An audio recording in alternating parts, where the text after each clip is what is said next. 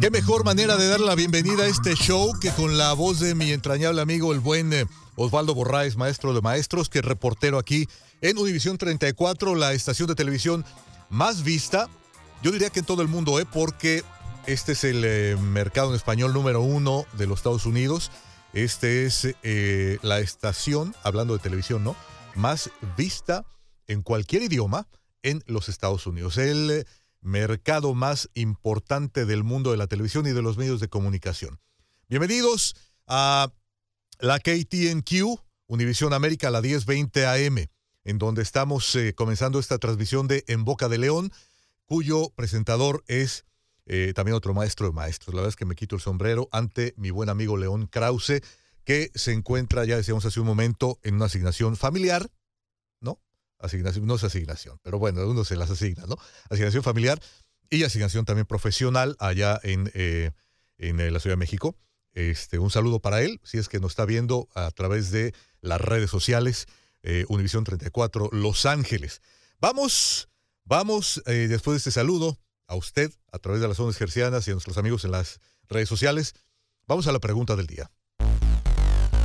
La pregunta del día. Como sabe, hace apenas unos días, vivimos una tragedia terrible, ¿no? Aquí en la ciudad de Los Ángeles, aquí en el lado oeste de Los Ángeles, donde se encuentra UCLA, la Universidad de California en Los Ángeles. Hubo un tiroteo, hubo muertos, y bueno, así que tenemos una pregunta al respecto. ¿Usted es papá? ¿Usted es mamá?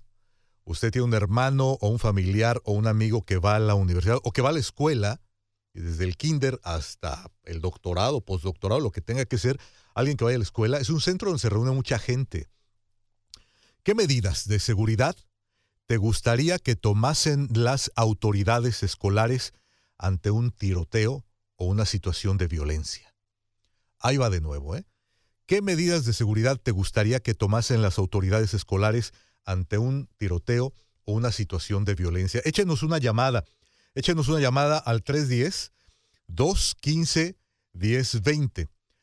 310-215-1020. Es el teléfono de aquí de la 1020, justamente Univision América, es Univision Radio. Le vuelvo a hacer nuestro planteamiento, la pregunta del día.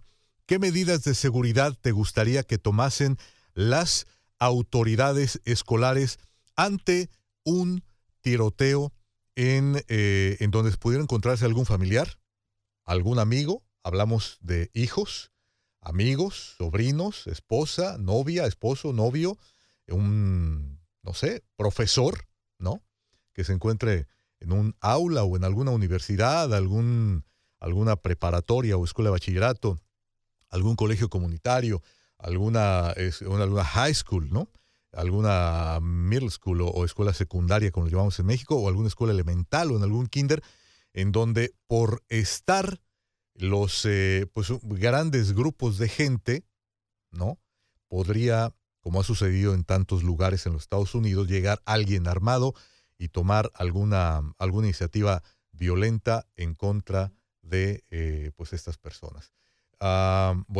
Tenemos... ¿Está llamando a alguien? Tenemos una llamada del público. Vamos a tomarla, si te parece bien. Bueno, ¿con quién hablo? Sí, buenas tardes, con Jorge. Jorge, a ver, te escucho, Jorge. Quiero escuchar tu punto de vista al respecto. Bueno, es interesante lo que planteas. Sí. Es un poco difícil decir que lo que uno pueda dar como idea sea lo correcto, ¿no? Uh-huh. Pero ya sabemos que el sistema de este país no va a hacer nunca que la gente deje de comprar armas, ¿no? Sí. Y tampoco se puede estar haciendo como en los aeropuertos, estar revisando a cada rato a la gente por el temor que pueda sembrar esa situación. Sí, claro. Pero creo que cuando uno tiene un auto, ¿no?, es un ejemplo que se me ocurrió ahorita que estaba oyendo lo que decías. Sí. Cuando uno tiene un auto, uno tiene placas. Uh-huh. Y le da la placa. Y cuando uno comete a veces un acto ilegal en un auto, dicen que el auto llega a ser un arma, ¿no? Especialmente cuando uno maneja borracho. Sí, sí. Entonces yo digo, si hay gente que está registrada en ese instituto, y ellos deberían saber por medio de la computadora quién posee armas. Y cualquier persona que posea armas, que está metida en esa universidad, o bien le dicen que no la puede tener más o no ingresa a ese instituto. Correcto.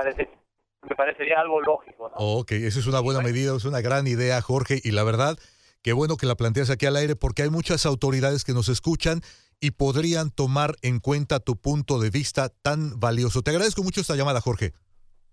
Gracias. Ándale, que estés muy bien, buenas tardes. Ahora sí, vamos a escuchar a nuestros compañeros reporteros. Reporteros del 34. Tenemos en la línea telefónica a un maestrazo de la pluma, alguien que cuando escribe realmente llega hasta lo más profundo de los sentimientos de su audiencia.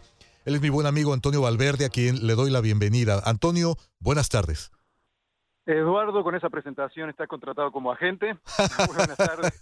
Un gusto de saludar a toda nuestra gente. Hoy celebrando un hecho histórico, Eduardo, con esta Copa América y no me estoy refiriendo únicamente al deporte de la Copa América, sin duda el torneo más antiguo del mundo de fútbol, y el hecho de que llegue a Estados Unidos, lo que significa como el aporte de nuestra cultura. Hace unos momentos, aquí en Carson, uno de los lugares donde se ha concentrado mucha gente, hablaba con el director de una escuela secundaria, un exdirector afroamericano, y justamente una de las cosas que él decía, no podemos como americanos seguir encerrados en una caja donde solamente estamos en contacto con los deportes que siempre han sido tradicionales aquí, y se refería, por ejemplo, al béisbol, al básquetbol y, por supuesto, con lo que esos deportes significan y los fanáticos y el gusto que va a seguir existiendo. Pero a lo que él se refería es, sin duda, la presencia de los hispanos, en este caso en el sur de California, bueno, y en todos Estados Unidos, no se puede ignorar, y no se puede ignorar el aporte cultural que en este caso está representado por el deporte y por un campeonato tan prestigioso, o sea, los mejores jugadores del mundo presentes aquí en Estados Unidos, y además el nivel al que ha llegado el fútbol de Estados Unidos, donde lo hemos visto incluso, por ejemplo, en la selección femenina de fútbol, con ya varios títulos, una de las más exitosas a nivel internacional, siendo un aporte muy grande que lo vemos cuando vamos también aquí a los partidos de fútbol, las familias, ¿no? Los niños que comienzan a jugar desde pequeños, lo que significa que a veces no hacemos esa relación del deporte con el aporte social que ha significado el fútbol, es decir, que con pocos elementos, con pocos recursos, se pueda desarrollar un deporte, y como tú sabes, como muy buen deportista, cuando hablamos de deporte estamos hablando de crear carácter, persistencia, disciplina, todo lo que hace falta para poder desarrollar una actividad, un hobby, un deporte, y que es tan útil no solamente en el deporte en sí, sino en todas las iniciativas que podemos tomar a lo largo de nuestra vida, Eduardo. Estoy completamente de acuerdo, Antonio, y sí, tienes razón, no podemos soslayar la importancia de la penetración de América Latina en los Estados Unidos. Ojalá que haya un boleto de invitación para que el señor Donald Trump vea esta Copa América ya influida completamente, imbuida completamente en la cultura de los Estados Unidos. Te mando un abrazo con mucho aprecio. Un abrazo, Eduardo, un saludo a toda la gente. Muchas gracias. Hasta luego. Hasta luego. Vamos a otras cosas. Política. Mire, qué importante es en el tema de la política las redes sociales.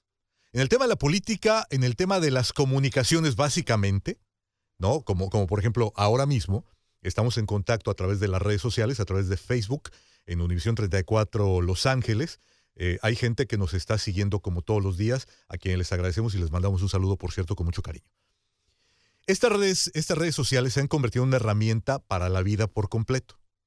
Han influido la vida social, la vida amorosa, la vida personal, y cuando digo la vida amorosa, hay noviazgos, matrimonios, divorcios, hay de todo, pero también la vida política. La vida política, y la vimos, por ejemplo, ayer lo comentábamos, con el presidente Barack Obama en su primera elección. El uso del correo electrónico fue una herramienta básica para que Obama fuera nuestro presidente.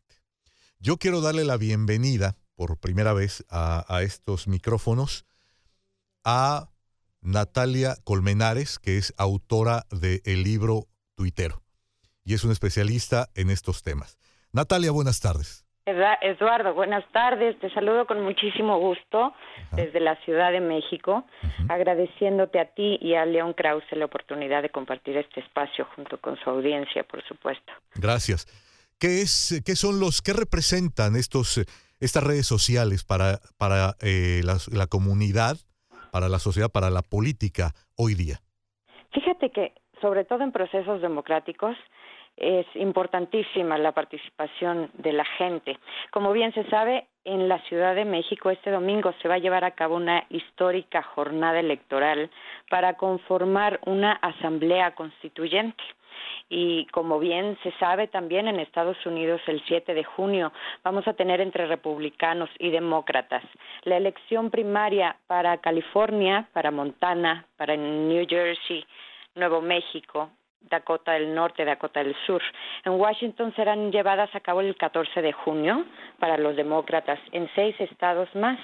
Y pues bueno, sabemos también que es crucial el juego virtual en tiempos de esta democracia, porque seremos una vez más testigos y partícipes a través de la red, con todo tipo de comentarios y denuncias ciudadanas sobre cualquier irregularidad que pudiera llegar a cometerse.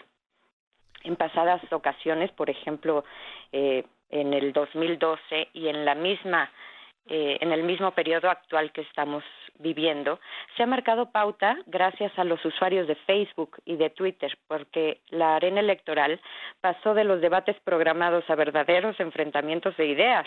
Por primera vez, tanto candidatos como partidos políticos se vieron en la necesidad de incluir en sus equipos a gente capaz de llevar una buena comunicación con el objetivo de lograr una nueva meta en el alcance de difusión informativo. Y bueno, es que Eduardo, también si vemos todo el esfuerzo que hay detrás de un tuit, nos enseña que los 140 caracteres no nos limitan en absoluto, sino todo lo contrario. Hoy cualquier red social nos funciona como un perfecto y certero instrumento para medir resultados de campañas. Son un termómetro, en este caso, político y una herramienta de conversación y unión social también. Los TTs, tendencias o conocidos como trending topics, son un indicador en tiempo real sobre el impacto de la información al momento. Determinan para quienes diseñamos estrategias de este tipo de campañas decisiones importantes sobre el rumbo que hay que tomar, sobre todo en el caso del campo político, por supuesto, del que estamos hablando hoy. Un buen manejo de nuestras redes nos hacen fuertes en los debates y en la agenda pública. El diseño de una campaña virtual no es poca cosa, ya es cosa seria, se necesita de mucho detrás para construir una de ellas. El éxito de una campaña política digital se logra con una limpia comunicación para transmitir el momento de cerrar filas. La responsabilidad detrás de ello es altísima porque para nadie hay margen de error. Un error nos cuesta carísimo. Entonces, los resultados de una tendencia perfeccionista, al menos en mi caso, ha sido muy, muy satisfactorio. La participación de un equipo en redes sociales detrás de figuras públicas requiere de soporte, de un obligado oficio periodístico, de un monitoreo de actividad 24/7, de capacidad de respuesta inmediata ante cualquier situación, sea esta la que sea. Muy bien. Como ciudadanos y usuarios, pues nada se trata de derrotas ni de victorias, se trata de ser mejores personas, porque no importa a qué nos dediquemos, si somos espectadores o bien nos gusta exponer nuestro punto de vista, nuestras opiniones, cada participación tiene un alto y gran valor, porque sin importar qué es lo que estamos aportando o a qué nos dediquemos, el mensaje llega a los amigos de mis amigos muchísimo más allá de lo que podamos ver y creer. Y lo que hoy bien sabemos, Eduardo, es que evoluciona la relación entre políticos y ciudadanos gracias a las redes sociales. Se estrecha entonces. Para cerrar esta conversación, Natalia, ¿cómo va el libro Tuitero? Fíjate que va muy bien, está en proceso de reedición porque como todo trabajo editorial ha pasado por muchos, muy distintos procesos. Ujú. Vamos en algunos meses saldrá a la luz con un nuevo sello editorial. Ujú. Lo compartiremos con tu audiencia, por supuesto, porque Gracias. lo tendremos en versión digital también. Muy bien. Natalia Colmenares, muchísimas gracias por esta conversación. Al contrario, a ti, a León, mi cuenta de Twitter Sí. es @natcolmenares. Ujú. Y me da muchísimo gusto saludarlos a todos, a ti, y aquí estoy al pendiente de ustedes, de tu espacio, desde la Ciudad de México. Muy bien. Muchísimas gracias. Gracias. Que estés muy bien. Es Natalia Colmenares, justamente la autora, ya decíamos, del libro Tuitero, y siempre con en este caso, bueno, pues los expertos en este tema para ver de qué sirve, ¿no? Un tweet, un mensaje por Facebook. ¿Qué tan útil es? Los jóvenes lo saben perfectamente, pero los que pertenecemos a otras generaciones, creo que nos ha costado un poquito más de trabajo comprenderlo, ¿no? Las personas que estamos un poquito más acostumbrados o que nacimos dentro de este negocio de las comunicaciones con una máquina de escribir, quizás, ¿no? Antes de tener una computadora. Bueno, pues ahí está la importancia de este tipo de herramientas, especialmente frente a la política, especialmente frente al vínculo entre el político y entre la persona que es el elector. Ahí estaba hablando Natalia justamente de esta relación que puede haber entre justamente ahora que viene el domingo para la Ciudad de México y el martes para California y otros 5 estados que habrán de ver entre demócratas por un lado y entre republicanos por el otro, una elección primaria en la cual pues todos los que tenemos la posibilidad deberemos de participar de manera importante. No se nos puede pasar, no podemos tener este tema soslayado, no lo podemos dejar a un lado. Es realmente muy importante que participemos nosotros como ciudadanos, como electores, como posibles votantes, porque aquí realmente en los Estados Unidos, no digo que en otros lugares no, pero en los Estados Unidos un voto puede definir una situación. Es muy importante dar nuestro voto, nuestra elección a alguien. ¿Por quién va a votar, por cierto? ¿No? ¿Es demócrata? Hay dos, ¿no? Están la señora Clinton y el señor Sanders. Por el lado de los republicanos, pues ya nomás quedó Trump, pero hay elección primaria. Así que, muy bien. Así que bueno, vamos a otros asuntos. Los Ángeles. Oiga, mire, en mi pueblo decimos que cuando nos va bien, decimos, hay que poner el huevo y además cacarearlo, ¿no? O sea, hicimos algo bien, sí, ok, pero parte de hacer las cosas bien es también comentarlo, anunciarlo. Yo quiero comentarle a usted que aquí en Univision 34 hay un grupo de profesionales que trabajan muy duro todos los días para hacer posible que las cosas sucedan, que la información llegue a usted de la mejor manera. Hay un equipo de productores, de reporteros, de periodistas en general que hacen posible justamente estar en contacto con usted y servirle.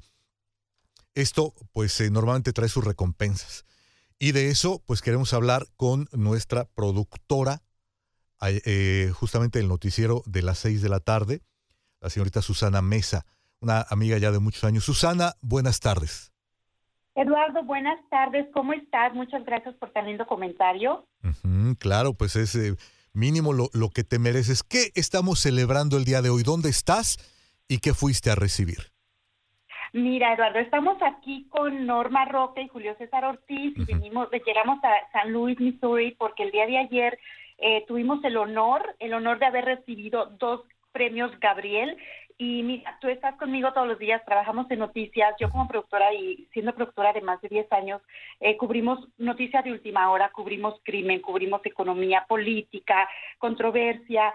Pero este premio particularmente nos lo otorgó la Academia católica, y reconocen el premio al trabajo del trabajo humano, ese trabajo que toca el corazón de la gente, ese trabajo que toca el alma de la gente, porque se hizo un acto bueno, un acto amoroso, un acto humano. Y en este caso, el año pasado mi compañera Norma Roque, nuestro compañero Héctor González, camarógrafo, Raúl Gutiérrez, que trabaja con nosotros en este proyecto, fuimos a cubrir la beatificación de Monseñor Romero de El Salvador. Y Eduardo, Norma Roque está aquí conmigo, que es su país, es El Salvador, y quiero que ella nos cuente un poquito más de lo que fue, si es posible, la beatificación de Monseñor Romero. Hola, Normita.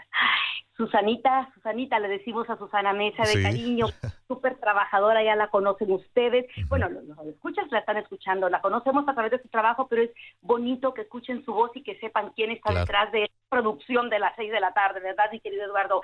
Pues el premio Gabriel, tú sabes, es el arcángel de las comunicaciones. Entonces, como ya dijo Susi, es un premio internacional porque también compite Canadá. Fíjate, Canadá se llevó varios premios anoche también. Entonces, premian eso, la humanidad. Entonces, al contar la vida, al hacer esa serie especial del Salvador en los altares, primero la vida y martirio de Monseñor Romero en enero del año pasado, luego regresar en mayo para el acto histórico de la beatificación, esas son las cosas que ellos premian. Conocer la vida, el sacrificio de Monseñor Romero, conocer cómo luchó en vida por los derechos humanos allá en El Salvador.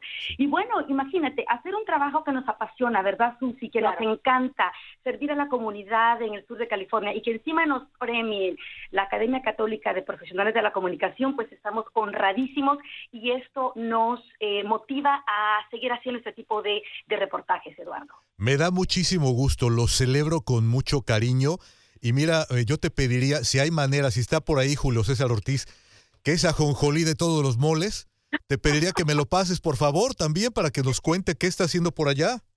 Dios mío, no te lo podemos pasar porque fíjate que estamos en San Luis, Missouri, y aparte es una ciudad estamos gratamente sorprendidos de lo hermoso que es esa ciudad súper histórica. Hoy subimos hasta lo más alto del arco y se está arreglando porque esta noche, bueno, lo podemos contar, nos vamos a cenar y a escuchar jazz. Ah, qué bien. Y lo mandamos a bañar. Bueno, muy bien, muy bien. Pues ahí me lo saludan, por favor. Un abrazo para ustedes dos. Ha sido realmente un gran placer escuchar a Susana Mesa, no al aire, porque es la voz de mando que se queda detrás de cámaras y micrófonos. Un abrazo para los tres, para ustedes dos, Susana, Norma y para Julio César. Un abrazo con mucho cariño. De tu parte, con cariño, él se ganó el Gabriel por una serie muy hermosa que se llamó Mi Hermano el Capellán. ¿Ustedes se acuerdan? Un capellán que le da la bendición a esas personas que no tienen seres queridos, que los entierren, que los encaminen hacia la eterna vida. Entonces, él acompañó a ese hermano capellán. Ya se acordarán de la serie. Él se ganó el Gabriel por esa historia tan humana y tan hermosa también. Así que en Univision 34 estamos de fiesta por los premios Gabriel. Eduardo. Claro que sí. Que la pasen muy bien y que se sigan divirtiendo. Muchas gracias, Eduardo. Un placer hablar contigo y gracias por la linda presentación de esta productora que está a las órdenes de nuestra audiencia. Un abrazo para ustedes igualmente. Con todo cariño, estas chicas y Julio que no estaba ahí, pero estas dos chicas realmente digo, bueno, no le tengo que contar de Norma, usted la conoce perfectamente. Yo le puedo decir como compañero que es una mujer extraordinaria, ¿no? Como profesional, lo mismo que Susi Mesa. Está Manuel en la línea telefónica a quien le tomamos la llamada. Manuel, buenas tardes. Buenas tardes. Dígame. Eduardo, ¿cómo se echan flores ustedes, todos los periodistas? Parecen al estilo de la Ciudad de México. Muchas gracias. Bueno, yo sí soy chilango, ¿eh? Nací en Sonora, pero creo en el DF. Sí he hecho flores a todo mundo, ¿eh? Así que, ¿qué? ¿También las quiere felicitar o nomás quiere decir que echamos muchas flores? Bueno, ya se fue. Manuel, gracias. Muchas gracias por su comentario. Pues para nosotros siempre será importante. Está usted en Boca de León. Vamos a hacer un corte y regresamos.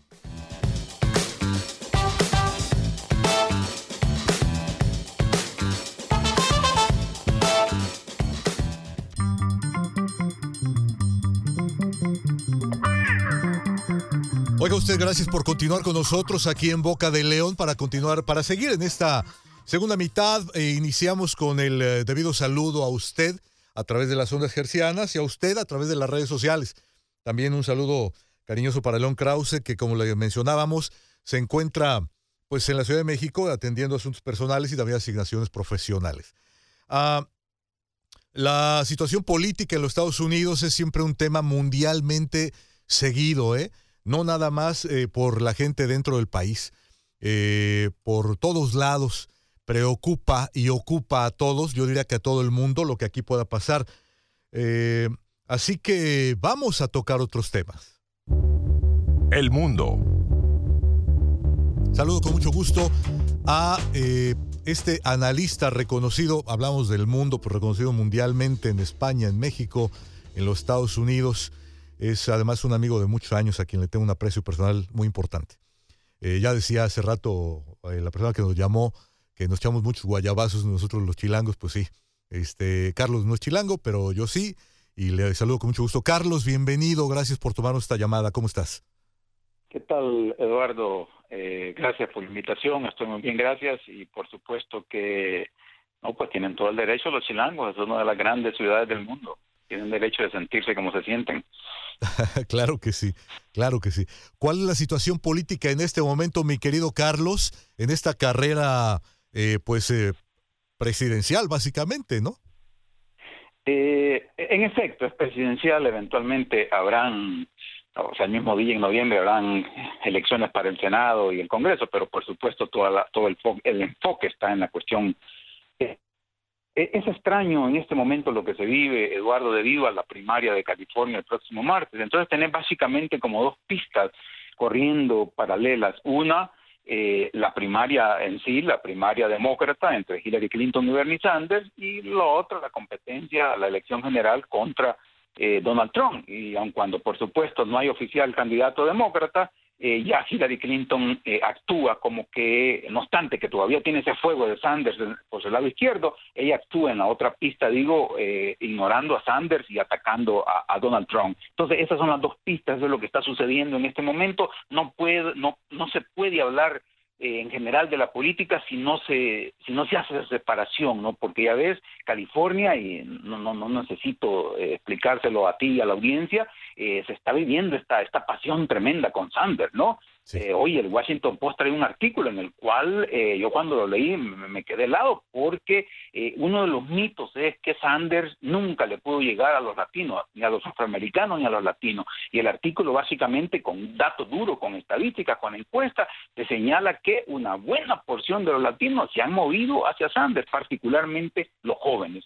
Entonces, eso por un lado. Y la otra, si hay tiempo, ya hablaremos sobre toda esta disputa entre Hillary Clinton y Donald Trump. Correcto. ¿Qué es lo que está pasando con este personaje tan interesante en la historia empresarial y ahora más interesante en la historia política de los Estados Unidos, que es Donald Trump, con respecto al juez? Ayer me comentabas por teléfono, mi querido Carlos. Esto del juez, Eduardo, a mí me parece que es uno de los puntos, lo del juez y el juicio ese que se lleva, uno de los puntos débiles de Trump, en el cual sí creo que lo van a golpear, y lo va a golpear no solo Hillary Clinton, sino que incluso a muchos republicanos les molesta. Este es un caso que está en San Diego, en una corte de distrito, o sea, son cosas federales que van más allá del estado, en San Diego. No sé por qué está en San Diego el caso, tiene que ver con la famosa Universidad Trump, que básicamente, Eduardo, la acusación es que era una farsa, no una universidad patito, era un engaño. Te hacían pagar un montón de dinero bajo el argumento que ibas a aprender la magia, ese mágico toque que tiene Donald Trump para entrar a los negocios y bla, bla, bla. Según la acusación, obviamente no me consta, todo era una farsa. Te hacían pagar $5,000 y otros $5,000 y esto y lo otro, y se va a hacer un experto va a aprender las mañas de Donald Trump, esto y lo otro, y todo se cayó en nada, ¿no? Entonces está el juicio, mucha gente ha demandado, y lo que ha hecho este juez es que ordenó hace una semana, exactamente el viernes pasado, que se hicieran públicos los documentos del juicio. Eso nos ha permitido a la gente leer, enterarnos de esto que estoy diciendo, no me lo estoy inventando. Mucho viene de estos documentos. Entonces Trump reacciona enojado obviamente por la decisión del juez, pero la manera como lo hace, muy a lo Trump, Eduardo, es que lo acusa de ser mexicano, simplemente porque el tipo es latino. Él, obviamente, es de origen mexicano, o de seguro es de origen mexicano, pero él nació en Indiana, él nació en Estados Unidos. Se llama Curiel, su apellido. y se apellida Curiel, y no solo dijo que era un mexicano, sino que además que era un hater en inglés, o sea que era un hombre de odio.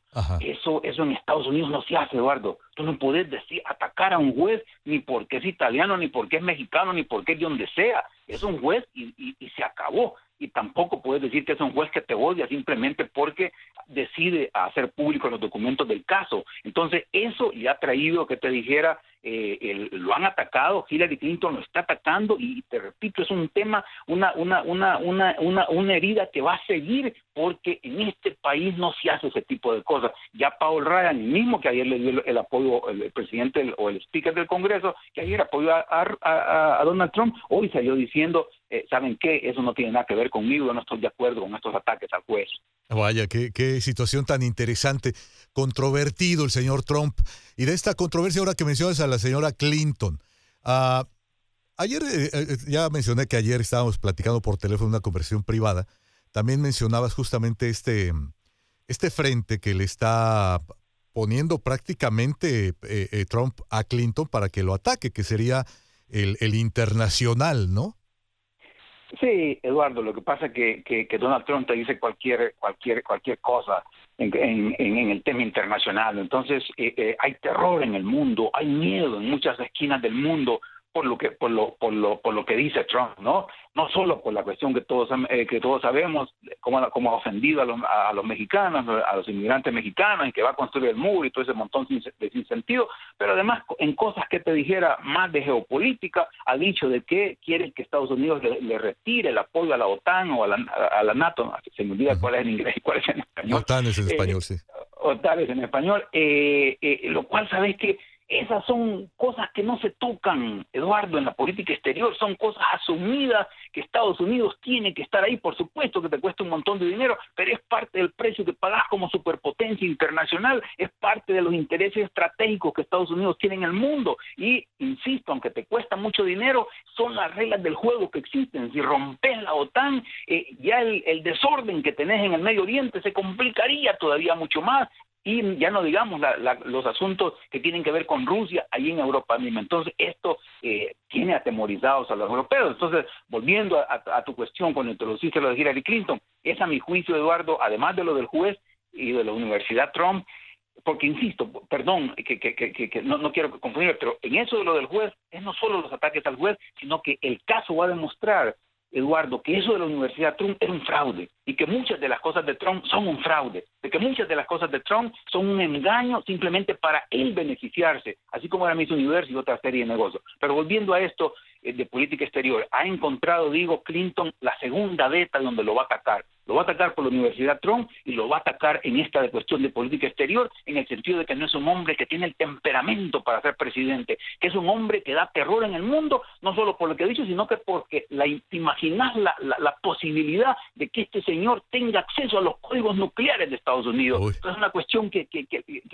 hace temblar las rodillas a mucha gente en las grandes capitales del mundo.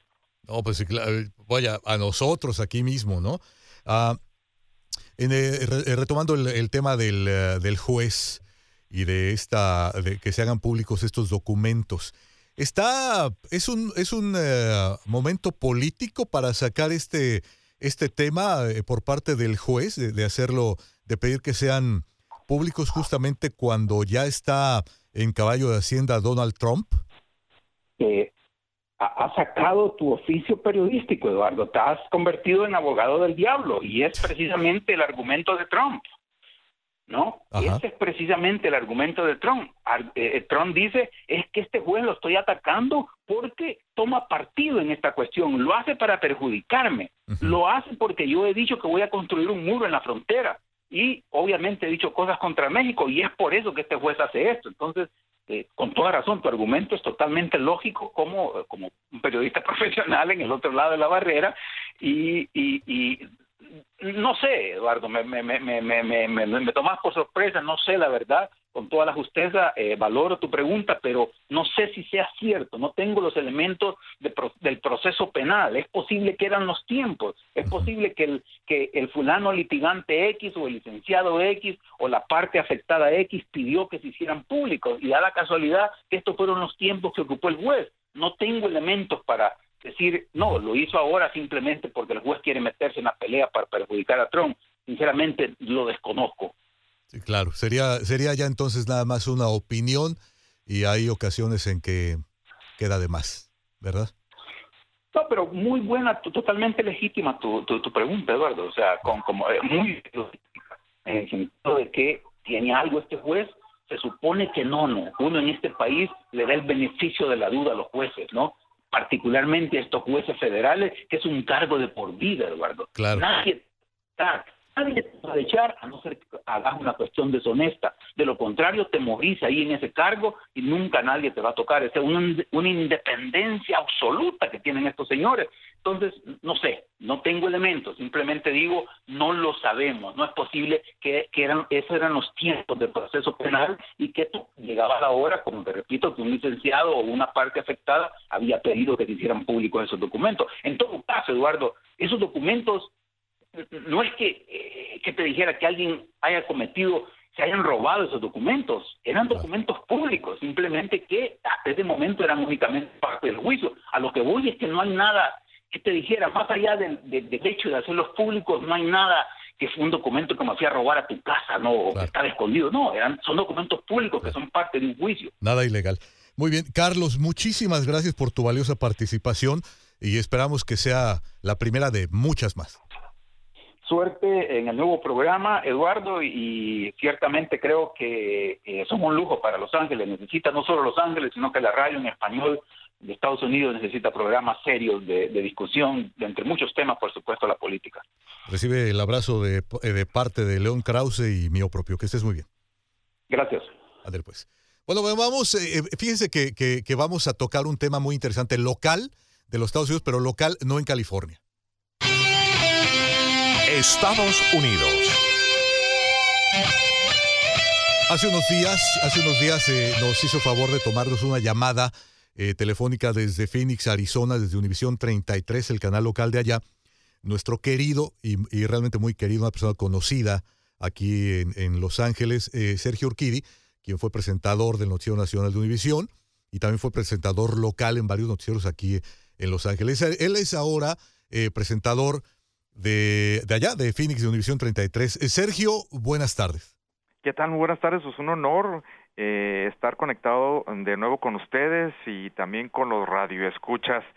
Pues te cuento, Eduardo, que fíjate que me tocó vivir en carne propia este incidente muy curioso, Uh-huh. Porque fue más o menos un poquito antes de las 4 de la mañana, para amanecer el jueves, cuando de repente pues me desperté como diciendo ¿qué fue eso? Como que se cimbró un poquito la casa, la tierra. Ajá. Y te voy a decir una cosa, que lo primero que pensé, yo dije, hubo un temblor. Ajá. Porque aunque no lo creas, también por acá nos han tocado temblores pequeñitos, no como allá en Los Ángeles, que también me tocó sentirlo. Entonces, pues al levantarme, estaba en todos los noticieros, más o menos, diciendo que había sido un meteorito.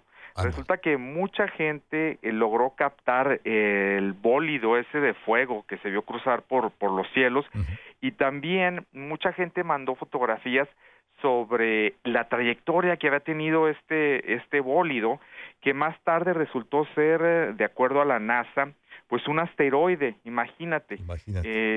Cayó un asteroide por acá por la zona de Phoenix.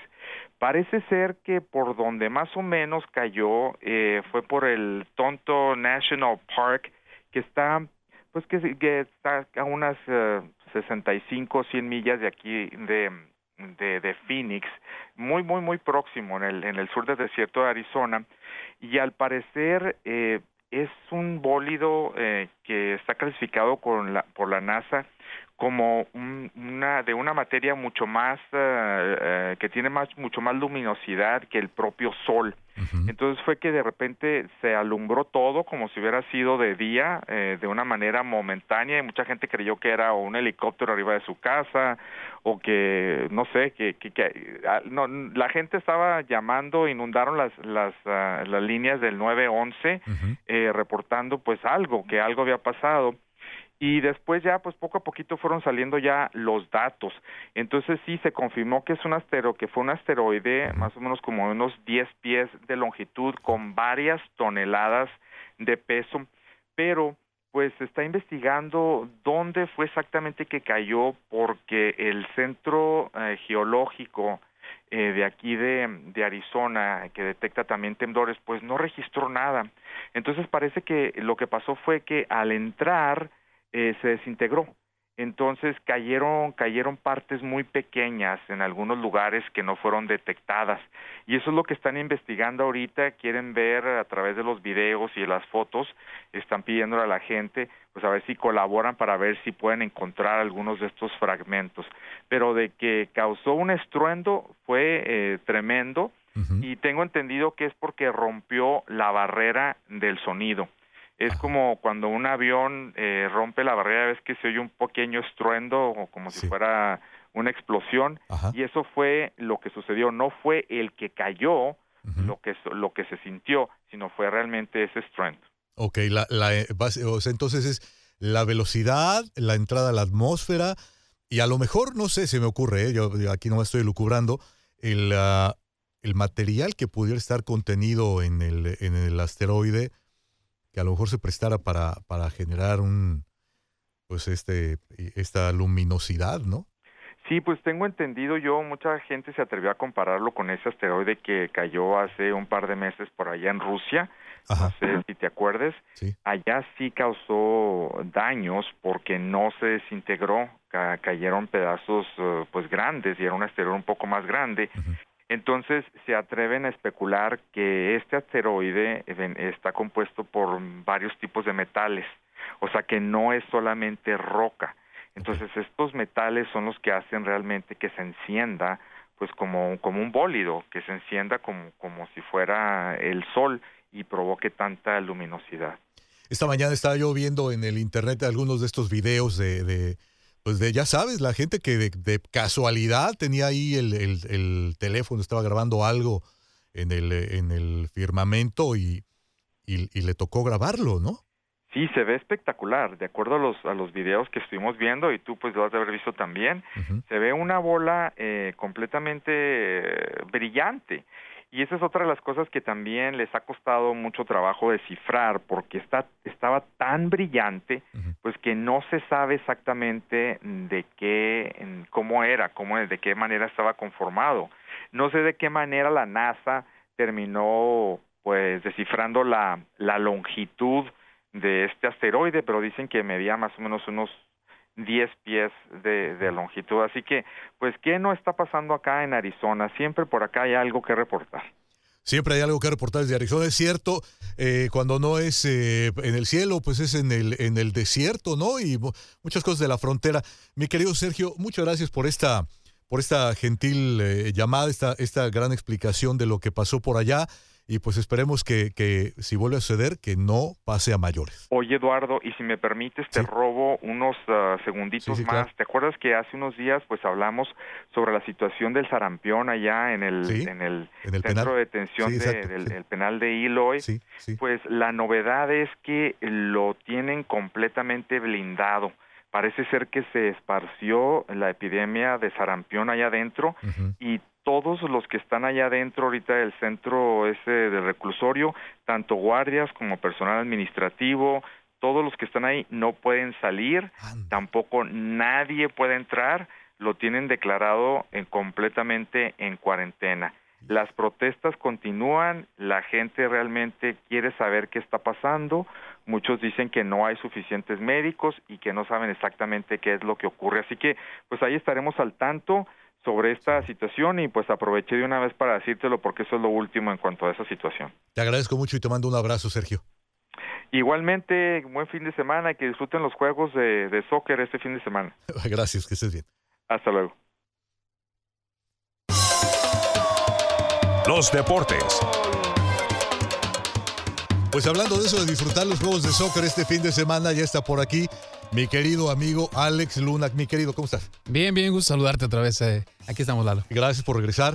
Ayer estuvo por acá. Le comento a usted si no nos sintonizó. Alex estaba haciendo su debut aquí en Boca de León, y hoy, pues por segundo día nos hace el honor. Oye, se va a poner buena esta copa. ¿Hoy comienza? Hoy comienza, sí, exactamente 6:30 de la tarde, empieza el partido Estados Unidos contra Colombia. Un juegazo, la verdad. Qué mejor que tener el anfitrión, obviamente comprometido con un equipo colombiano que de alguna manera ya lo enfrentó. Consiguió precisamente un cuarto lugar en la versión del 95 y cayó ante los colombianos por 4-1. Así que es de alguna manera pues una revancha, por así decirlo, ¿no? Una posibilidad, ¿no? Sí. ¿Y qué tal? ¿Cuál es el escenario que tú ves? Bueno, definitivamente la condición de local de Estados Unidos juega un papel muy importante porque, bueno, va a estar lleno obviamente para apoyar a los estadounidenses que tienen una afición muy apasionada. Ahora, tiene un problema con un cambio transicional o generacional que tiene su técnico, Jürgen Klinsmann, con la ausencia de Landon Donovan, que nunca fue de su agrado, por cierto, y que tiene, por supuesto, pues ahora otros jugadores, pero que sí, ciertamente Michael Bradley es uno de los delanteros o de los mediocampistas líderes, el capitán del equipo, Clint Dempsey también uno de los pocos veteranos que está en el grupo, entre otros. Y que, bueno, tendrá más que todo el apoyo, pero sí no han podido cuadrar bien las piezas por parte del técnico. Klinsmann simplemente no ha podido conseguir los resultados idóneos. No creo, aun cuando no le fuera bien en esta Copa América, que esté en peligro su puesto, porque el papel principal para él es clasificar al Mundial. Entonces, él tiene la eliminatoria. Si allá no le va bien, ahí entonces sí veríamos que tendría problemas. Pero el duelo lo tiene contra Colombia, que viene muy fuerte, un gran líder que es James Rodríguez, que si bien no ha tenido actividad tanta en el Real Madrid como él quisiera, sigue siendo un jugadorazo, la verdad. Extraordinario, ¿no? Sí, sensacional. La habilidad, creo que con ambas piernas, ¿no? Sí, técnicamente muy fino, James Rodríguez, con una gran visión de campo, un creativo, un jugador que le falta todavía madurar, realmente. No hemos visto lo mejor de James Rodríguez. Lo que vemos da mucho de qué hablar y bueno, y me parece que lo que puede ser esta Copa América a lo mejor puede ser una consagración para él. Ahí despuntaría. Sí, puede ser. El día de hoy le va a ir bien. O sea, Colombia es un equipazo. Creo que siempre suele armar equipos bastante fuertes que de pronto dan mucho de qué hablar, ¿no? ¿Será esta vez la ocasión como en el Mundial? Puede ser. Está el papel ahí puesto. Realmente las selecciones de Sudamérica, hay que reconocer, tienen un gran nivel. La prueba está, por ejemplo, más allá de lo que es Brasil y Argentina, está Chile, que es la campeona defensora en este momento, la selección campeona. Entonces, hay 4 equipos ahí fuertísimos de parte de Sudamérica. Y bueno, es simplemente la primera edición que sale del continente, del cono sur, mejor dicho, para jugarse acá en el norte, que es en los Estados Unidos ahora, ¿no? Vaya, y es que hace un momento platicábamos justamente de esa importancia, ¿no? Y nos lo comentaba Antonio Valverde, la importancia que el fútbol comienza a tener, o ya, sí, ¿no? Ya comenzó hace tiempo, pero cada vez más y más a tener dentro de la cultura de los Estados Unidos, ¿no? Y cómo vamos ganando presencia a través de este, pues, precioso deporte. Sí, ahorita me hace recordar una imagen que yo la esperé de alguna manera. No sé si te ha tocado escuchar, mejor dicho, el comentario de que cuando veamos jugando cascaritas en vecindarios donde hay estadounidenses de ascendencia afroamericana o los anglosajones, sí, exactamente, que estén jugando una cascarita en la calle y todo eso, entonces podemos decir que ya está sembrado el fútbol. Pues yo lo vi hace como 5 años. ¿A poco? En el kinder donde iba mi hija. Bueno, ella ya estaba en otro más grande, pero el kinder vi a americanos rubiecitos jugando fútbol sin portería con un balón de básquetbol. Ándale. Entonces dije, esa es una cáscara, ¿no? Porque uno juega una cáscara con un bote de refresco, sí. Con lo que quieras, un papel, en mi caso. Lata de chocomil. Sí, cuando éramos niños, mi primo y yo, porque mi abuelo se enojaba que le rompíamos las macetas, hacíamos una pelota de periódico y la envolvíamos en varias bolsas de plástico, claro, hasta que se hacía más, pero seguía siendo liviana y no rompía cosas, ¿no? Entonces, cuando se quiere jugar, se quiere, y creo que ya está sembrado. Eso es una cosa. Se presta, ¿verdad? Se presta muchísimo el que sea solamente la pelota, que puede ser un coco, ¿no? Porque creo en la playa en Brasil es muy común saber que los pies, ¿no? de los grandes jugadores se curtieron pateando cocos, ¿no? Habrá el caso, sí, seguramente muchos, pero definitivamente pues es algo que ya me parece estar arraigado, como lo dices. Y hay un punto importante, creo que es el evento futbolístico en los Estados Unidos más importante de la historia después del Mundial de 1994. No hay otro torneo más valioso, más importante, más trascendental. Es el torneo más antiguo del continente, la Copa América, y qué mejor que celebrar un centenario aquí en los Estados Unidos, y eso que el Mundial llegó cuando no había liga en el 94. Y ahora tenemos más de 20 años de liga profesional, hemos visto los avances. Si esta Copa América sirve para impulsar el avance que ha habido desde el 94 a la fecha, dentro de 20 años vamos a hablar de cosas serias en el fútbol aquí en Estados Unidos. Olvídate, ya a lo mejor para dentro de 20 años Estados Unidos ya sea tricampeón. Bueno, ya queremos una nomás, ¿no? Sí, con una. Esta mañana estaba viendo video de LeBron. Sí. Qué cosa, ¿eh? Qué cosa. Cuéntame, háblame un poco de básquetbol, ¿no? Bueno, ya hablamos, pero... Claro, se cumplió el primer partido ayer, obviamente, entre los Warriors y los Cavaliers. Yo te había dicho, para mí LeBron tiene la presión, tiene que ganar, creo que ellos van a ganar y la verdad irreconocible, ¿eh? Intentaron, pero desde el inicio del partido se fue adelante Curry con esa magia que tiene de los 3 puntos, pero en esta ocasión fue una estrategia muy especial. Todos pensamos que iba a ser con Iguodala y Curry, los protagonistas. Sí. No fue así. Curry anotó nada más 11 puntos, pero hubo 7 jugadores que anotaron dobles dígitos. Entonces, ¿qué te dice? Jugaron colectivamente y les ganaron de esa manera. El siguiente juego es el domingo, me parece que es a las 8 de la noche. Repartieron la pelota. Sí, exactamente. Así fue. Sí. Oye, entonces, ¿qué pasa con el dominio de este gigantón tan fuerte y tan rápido y tan hábil y tantas cosas, ¿no? ¿Qué pasa?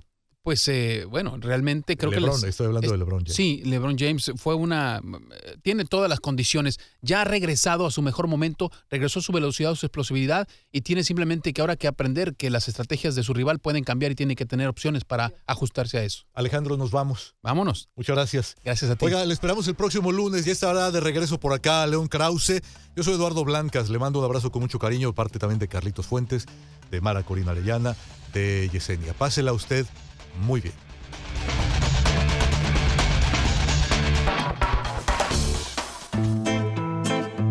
Esto fue En Boca de León.